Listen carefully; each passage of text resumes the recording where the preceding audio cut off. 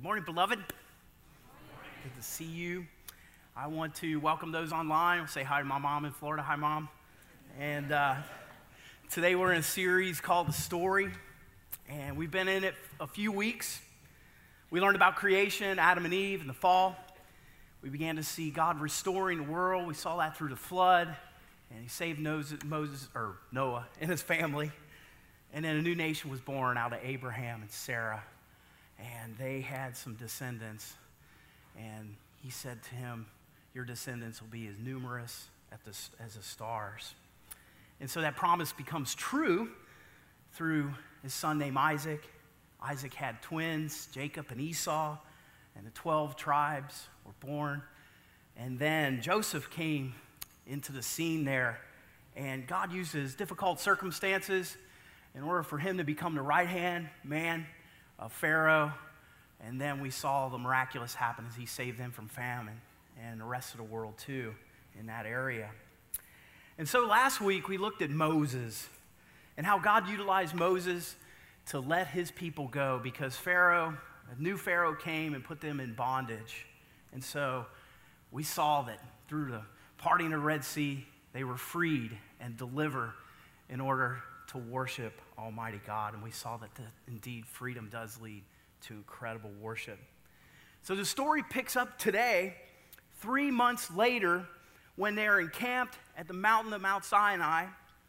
And I'm reading from Exodus chapter 19, verses 3 through 6. So Moses went up to God, and the Lord called him from the mountain and said, "This is what you are to say to the descendants of Jacob and what you are to tell the people of Israel. You yourself have seen what I did to Egypt and how I carried you on eagle's wings and brought you to myself. And now if you obey me, fully keep my covenant, then out of you nations will come. You'll be my treasured possession. And though the whole earth is mine, you, for me, will be a kingdom of priests, a holy nation." And so God's vision for Israel was to be holy as God is holy. And the word holy means to be set apart for a special purpose, to be different, to be countercultural. And God wants to use this nation to bring humankind back into a relationship with Himself. And so Moses goes back down the mountain and he shares with his people. And he says, they say, we will do everything the Lord has said. And so Moses goes back up, and for 40 days, God begins to outline what this relationship will look like. And then comes the 10 Commandments. And we find them in chapter 20 of Exodus. And so the first 4 deal with their relationship and our relationship with God. They guide that. They're pretty clear. They're pretty simple. We are not to have no other gods before Him, God first. They were not to make any graven image or idol and fall down and worship that image. Never misuse His name in vain. And we got into that when we discovered what Yahweh means. And they would honor and worship God by keeping the Sabbath holy. And just as God rested, they are supposed to rest every 7th day. Now, commandments 5 through 10 guide how they would treat each other. Honor your parents. Don't murder. Don't commit adultery. Don't steal. Don't lie. And don't lust or covet your neighbor's stuff. They're simple. They're to the point. And they're absolutely necessary when we think about it, how to guide a society in order for that society to be good. However, keeping them for the people was very difficult. And while Moses was going away, getting instructions from God, things get unsettled with his people down below. They begin to grow impatient. And you know, impatience usually leads to sin, I think. It seems they've grown tired of waiting for their leader to return, and they're probably looking up and asking, where did that guy go? Is he going to come back? And so Exodus 32 says this, "Come, let us make gods who will go before us. As for this fellow Moses who brought us out of Egypt, We don't know what happened to him. So these people who are called to be holy, they go to Aaron, who is the high priest, Moses' brother, and they ask him for an idol. And Aaron says, okay, bring me all your gold jewelry and we'll fashion it for an idol. And here they start worshiping it, and they break commandment 1 and 2 immediately. And chaos ensues, and God knows it. And he sends Moses down to clean things up. He says, go down, Moses, right now. And so Joshua was with him, and they descend that mountain, and they hear the yelling and screaming, and Joshua thinks there's a battle that's broken out against the people, but Moses knows better. When he arrives at that camp, he sees this golden calf. Can you imagine that? He explodes with anger. He destroys that idol, and then he goes looking for Aaron. Aaron, what happened here, man? Can you imagine that conversation? And here's Aaron's explanation. Don't be angry, Lord. You know how prone these people are to evil. They said to me, make us gods who will go before us. For this fellow Moses who brought us out of Egypt, we don't know what happened to him. So I told them, whoever has any gold jewelry, take it off. And they gave me gold, and I threw it in the fire, and out comes this calf. You know? You think about those excuses. You know, we didn't know you were coming back. And they made me do it. Moses, the pressure was too great. It's like an ABC after-school special, Moses. I had to do it. You see the pressure that they posed upon their leadership. You know, I've done the same thing.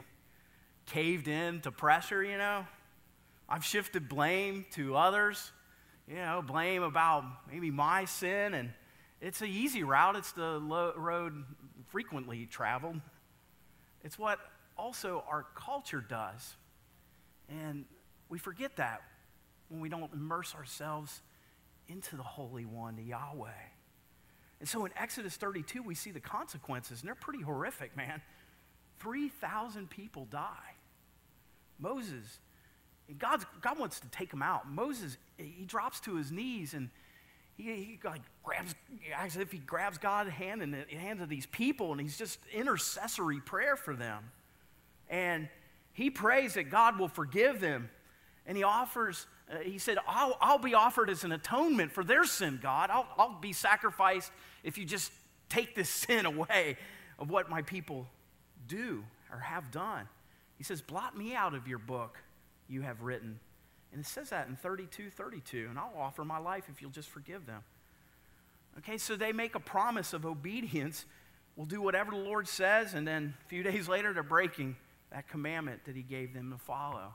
And so Aaron's diagnosis to the problem, or he diagnosed the problem correctly. He said, these people, they are prone to evil. And how can they ever become a kingdom of priests and holy? And God wants them to be that way. You know, and you're thinking as you read this, and I dug into that scripture, it's like, is there any hope for these people? You know, I'm thinking, well, is there hope for me? You know, they are, and we see it. I remember hearing that we're like a car, you know, that's out of alignment. You ever driven a car that's out of alignment, and you let go of the wheel, and it just starts going like this? And I think that's why we have that song, Jesus, take the wheel, you know? Because sometimes in life, we just feel that way. And so here's what God does. And he forms this tabernacle instruction. So not only did he give the 10 Commandments while Moses was on the mountain for 40 days, he also gave them very detailed instructions of what this place of worship and sacrifice and what they're to do. And it's in Exodus 24. And the tabernacle is going to be that center of this place, this worship life and community. And this tabernacle would remind them of two things: that the presence of God is there, and they won't forget that. And then how their worship was to be conducted and the sacrifices made. And I love how, I always look at Pastor Mark's sermon, and I love how he describes this. And I think if you could, if you want to, you can close your eyes. I want to put you in the high priest's body, you know, like seeing through their eyes and their brain, you know. So you're in this movable tent. You enter this gate. You're led to this courtyard. The first thing you would see is an altar. It was made of wood and covered with bronze. It was square-shaped, 5-6 feet tall with the same width, and there was a horn at each corner, and there would be animals that would be sacrificed. They would be tied there. And the worshiper would bring their sacrifice to that tabernacle to be killed. And you would see blood that would be poured out at the foot of that altar. And you can imagine what that would be like. It didn't look like our worship. You know, you can open up your eyes and look around. You don't walk in, you don't see a place like that here. You come in and get your coffee, man, the best coffee ever in Cincinnati. And you get a warm handshake from the greeter. Thank you, greeters and ushers. And you get that weekly program, and you sit down in a nicely padded chair, and you come and listen to this powerful music where you just give it up and you're free to worship. But this is different. So you go back in the mind's eye of the priest, there would be bleating of animals, and all sorts of smells and blood, lots of blood. And then this priest would see this basin, and it would be located in the outer court between the altar and entrance to the holy place. And it was made with brilliantly polished bronze and held water. And it was used by Aaron and his son to wash their hands and feet before they went into the tent. In Exodus 30, you know the consequences of not washing first. It was death. That's how serious this stuff was. And past the basin was another tent called the holy place. And there was a table or a bread offering, candlestick, and only the priests were allowed in this room. Separating this room was a thick veil. It went into the holies of holies, and there was the Ark of the Covenant. I don't know if it looks like that in Indiana Jones, but it's the Ark of the Covenant. And it symbolized for the Jewish people the presence and holiness of God. And it represented the true throne of God, which was heaven, and the 10 Commandments were in that. And then there was this shedding of blood that was done one day a year. And that's when the Ark was seen by the high priest.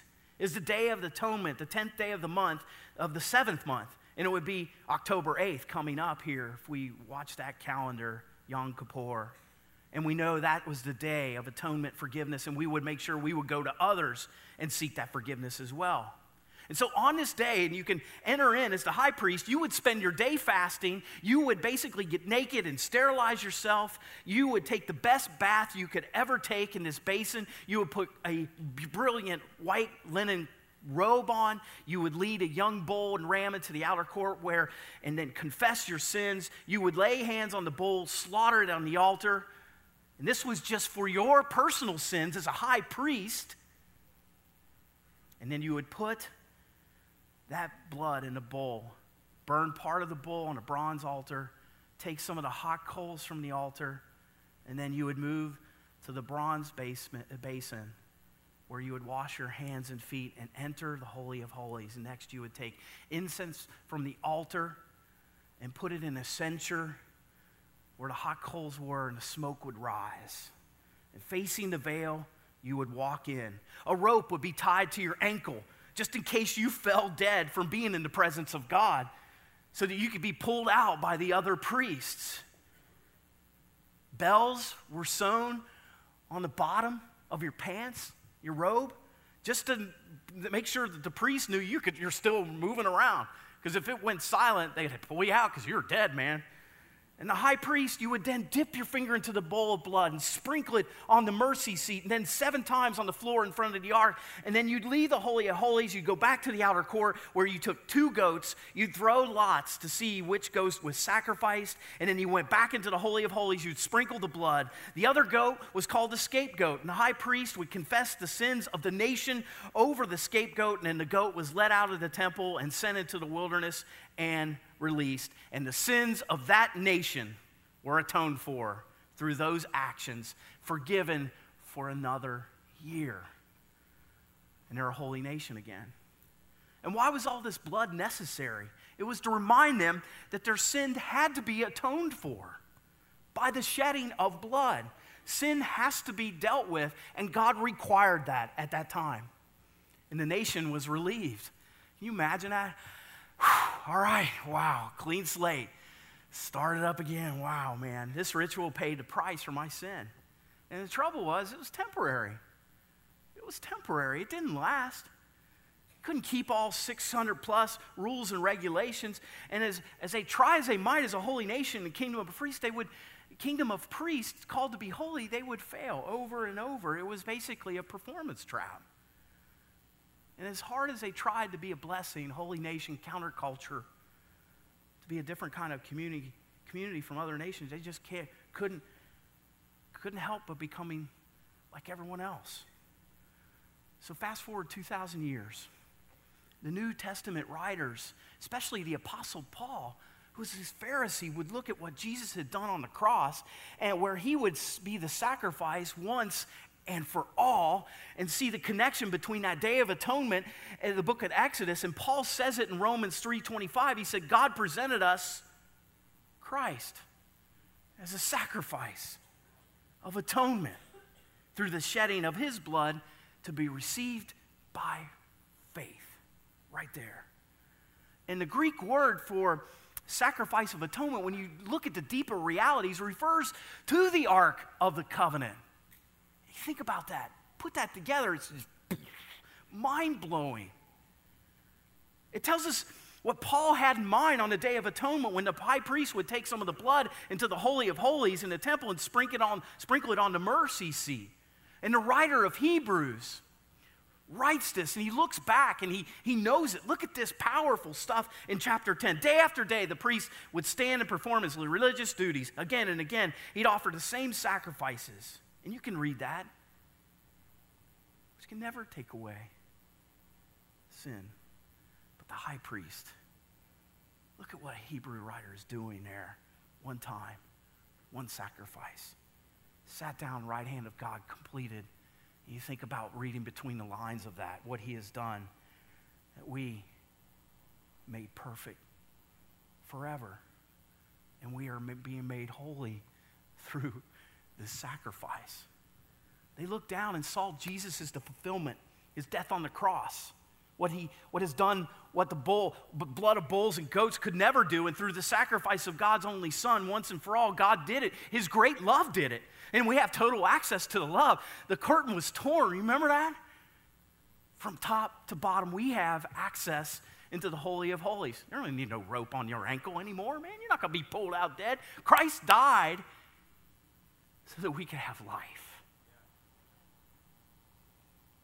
That's what keeps us aligned, man.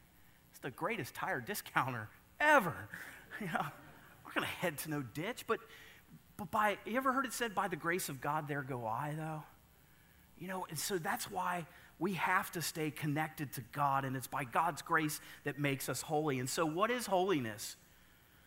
There's this word, Christian word, and I don't know if you're familiar with it, if you're new in your faith, but it's called sanctification.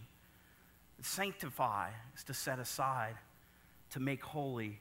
And ation, you know, is that action. That's a theological word. That's my breakdown there. It's to be set apart for a holy purpose. Just as God set Israel apart, God sets us apart as the church. And the process of becoming more and more like Jesus is that process of sanctification. It's a process of God working within you, forming you into the exact image of Christ, who has sacrificial love. Sacrificial love. And we are too, that agape love that loves and doesn't expect anything in return, and we have that. When I was in 5th grade, my parents purchased this old shabby farmhouse on Holmes Hill Road in the ridge out, rising sun out in the country. We have several acres. I remember seeing it for the first time, and I said, man, this looks like a barn. There is no way we are living in that. Dad said, yes, we are, son. And we were poor, man. We were poor. And Mom and Dad, they had an antique shop, and they loved to restore things. And they worked inside with some help. I was in 5th grade, and I tried to help. Don't ever give me a power tool. But they started working on the inside. I remember they put up barn siding in my room. They made it so cool, and they began to decorate inside. And I had a waterbed. I don't know if you guys ever had a waterbed, and that was cool.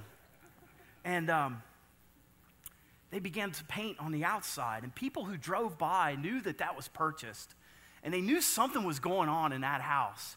And they knew something was going to move, someone was going to move in, and somebody was going to dwell there. And it's the same with us. We were purchased by the price of the sacrifice of Jesus Christ. And we are new creations in Christ. 2 Corinthians 5:17, anyone who belongs to Christ is a new creation. The old has passed away, the new has come. And God's work helps us experience that fruit of the Spirit, that process. Galatians 5:22, Paul talks about this. It's evident. Love, joy, peace, patience, kindness, goodness, gentleness, faithfulness, and self-control. And it's painful sometimes how we do fall short. And we continue to have that hope that he's going to perfect us in that love. And we believe that here. It's a part of our doctrine, man. It's something God does in us. And we have to stay attached and abide in Christ. We have to grow into the likeness of Jesus Christ. Well, last weekend, several men from Anderson Hills went on a walk to Emmaus. It's a 72-hour retreat, and people who attend a retreat are called pilgrims. And they don't have pilgrims' hats or anything like that. They're just pilgrims. They're on a journey. And there's lay talks and clergy talks and table discussions, special services, Holy Communion.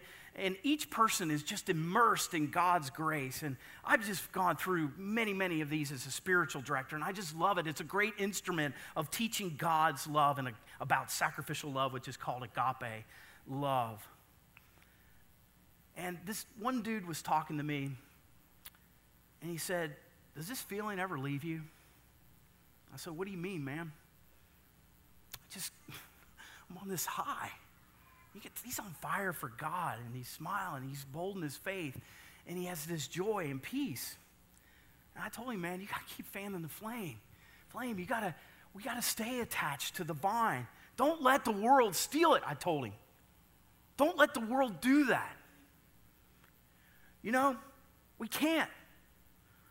Romans, and listen to this and remember all that sacrifice stuff? Paul says, you're a living sacrifice, not a dead sacrifice. You are a living sacrifice. So don't conform anymore to the patterns of this world, but be transformed by the renewing of your mind. And we have that happen through the ministries and means of grace in the church. We must hate what is evil and cling to what is good. We must abide in God. We must be fervent in prayer, study, and actions. And folks, it can happen. Trust me. Believe on that. It can. God wants to restore. God wants to work. And he does this with his love, his patience, his grace, and his Son. A holy person is a loving person. A holy nation is a loving nation. A holy church that God's reviving is a loving church. And I love these videos, man. That's what it's all about. We are turned into action through our love.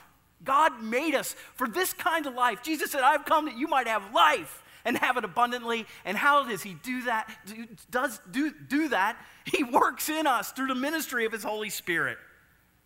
Jesus makes it clear in Matthew chapter 22, the gospel there. This Bible scholar asks him, what's the greatest commandment in the law? And Jesus says, love the Lord God with all your heart, mind, soul, and strength. This is the first and greatest commandment. And the second is, love your neighbor as you love yourself. All the law of the prophets hang on these two commandments. It's as if he summed up all 613 and said, if you do this, you're going to be a lover and holy. Love God. Love others. Think about all those laws specifically detailed, pages and pages and pages, and God made it simple through Jesus Christ. You see the teaching right here. Here's the takeaway. God didn't create the 10 Commandments, then create human beings to keep those laws. God created people and then created the 10 Commandments to guide us on how we love God and how we love others. And we sum them up in these words. When Jesus was with his disciples in the upper room eating the Passover meal, he says to them, the new commandment I give to you, love one another as I have loved you. Greater has no one in this than they to lay down their life for a friend. So love one another, and people will know that you are my followers, my disciples, if you love one another.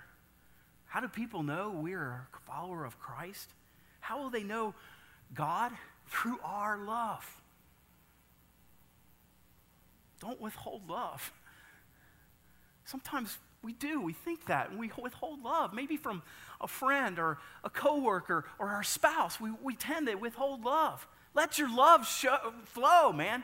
I don't know if you guys, the millennials probably don't know this song, the Bellamy Brothers. Just let your love flow like a mountain stream. Just let your love flow. That's a great song. I know it's kind of corny, but man, it's a great song. I love it, man. There's a feeling, growing deep inside. Yeah. Google it. You millennials, Google it. It's a great song. It's corny. You're going to be like, oh my gosh, Jonathan, I got that song in my head now. I can't get it out. People like to try to isolate themselves, go far and away from people, maybe a monastery or hermitage.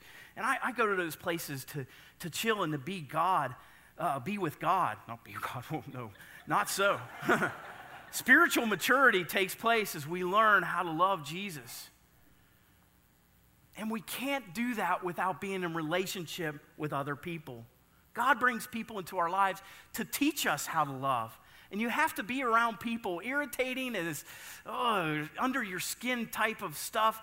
It helps us to grow in our love. Difficult people. Last night, I did a wedding down at the Renaissance Hotel. And at the wedding reception, I wanted to avoid a person that was at a previous congregation. And I told Kim, I was like, let's just stay over here. And then I'm like, you know what? I know I got to preach this tomorrow. No, I really felt convicted. And I said, Kim, let's go over and talk to her and her husband. And you know what? It was cool. It was fine. We really discovered a lot about each other. And I just knew that I had to do that sacrificial love to her and to him. It's difficult. I did tap her on the back and say, okay, it's time to go. But think about that difficult person that God wants you to love. Think about maybe just taking a few steps over to your neighbor's house that maybe that neighbor has just been irritating. But you know what? You can show them the abundant life and great sacrificial love of Jesus Christ. So what do we need in order to love people? Is to know that we are loved by God. To be a holy people, we need to be secure in God's love for us. And maybe that's an area where you struggle. Maybe you want to be more loving. But when you really think about this, it can change you. And it can change the way you approach the world. And you have to let that love flow. Today, I want you to know that you're loved by God in an immense way. I want you to receive that gift. You have to, because we have to be conduit. We're called to be lovers. I tell my congregation, when I was an Air Force chaplain, I'd tell airmen this. I said, you know what, I don't know what God's going to ask us when we finally meet God face to face, but I love this question. It's this: did you understand, my child, how much I love you? Let's let that hang out there. And we think about the immensity just in this, through his sacrificial love. The gift of God's love, when we try with all our might to understand and seek the creator of love, we will always grow in our capacity to love others. Why? Because we know how great our sin is. However, God showed us his great love for us, that while we were still sinners, Christ died for us. And in that truth, we are freed for joyful obedience to love our neighbors. Pastor Jim Needham tells the story of being at a local breakfast establishment, and he noticed a finely dressed man at an adjacent table with a very expensive suit and impeccable starched shirt and tie. His hair was in the right place, his perfectly groomed mustache. And the man was seated alone. He was eating a bagel with cream cheese as if he was preparing for a meeting. He was looking at his notes. He glanced down at his Rolex. This is not a Rolex. And it was obvious that he had an important meeting ahead. And Jim said, I watched the man stand up, straighten his tie as he prepared to leave, and he noticed a blob of cream cheese on his mustache. He was about to go in the world dressed in the finest with this blob of cream cheese on his face, and I wondered if anyone would tell him. Jim said, I wonder if I should warn him, but the man got up and left really fast, and he's like, man, hopefully someone warned him. We can try to clean up on the outside, but we know on the inside we are flawed. You don't have to be flawless to be holy. You don't have to be flawless to be used by God. God will use you with all your blemishes. Is there anything greater than the body of Christ loving on behalf of Christ? We have to love even when it's hard. And the world says, how can you love a person like that, man? We are to continually flabbergast the world by our radical love. We are. People will know Christians by what? Our gold cross and chain, our bumper sticker, our t-shirt. No, those are fine and dandy, but they will know that we are Christians by our sacrificial love. And when we are free to worship and we come here, it's like antiseptic for the weak in order to continue to love. And when we love God in worship, that love pours out upon us. And we're able to go out into the world and love. So we fill up. This is like marathon, man. All right, man, I'm ready to love. Let's go for it. And we're going to rush out these doors, man, and go, all right, man, I'm going to love you. And that's what this is all about. That is what this is all about. And we see the great love and sacrifice of Jesus Christ. So don't turn away from that love. I don't know if you've ever just said, God, I want to love you. I want to believe in you, Jesus, for what you've done for me. Come up. And come to God that forgives you and loves you. Let's pray together. God, we give you thanks. We hear just these specifics of the atonement and the shedding of blood, and we see that and discover that, but there's more to the story, and we see what you have done for us in the sacrifice of your only Son. And you call us to love you with everything, the fabric of our being, and to love our neighbors as we love ourselves, for we find our identity in you. So God, may we just give it up and worship you and be filled with your love right now. We pray this in the name of Jesus Christ. All God's beloved children say, amen.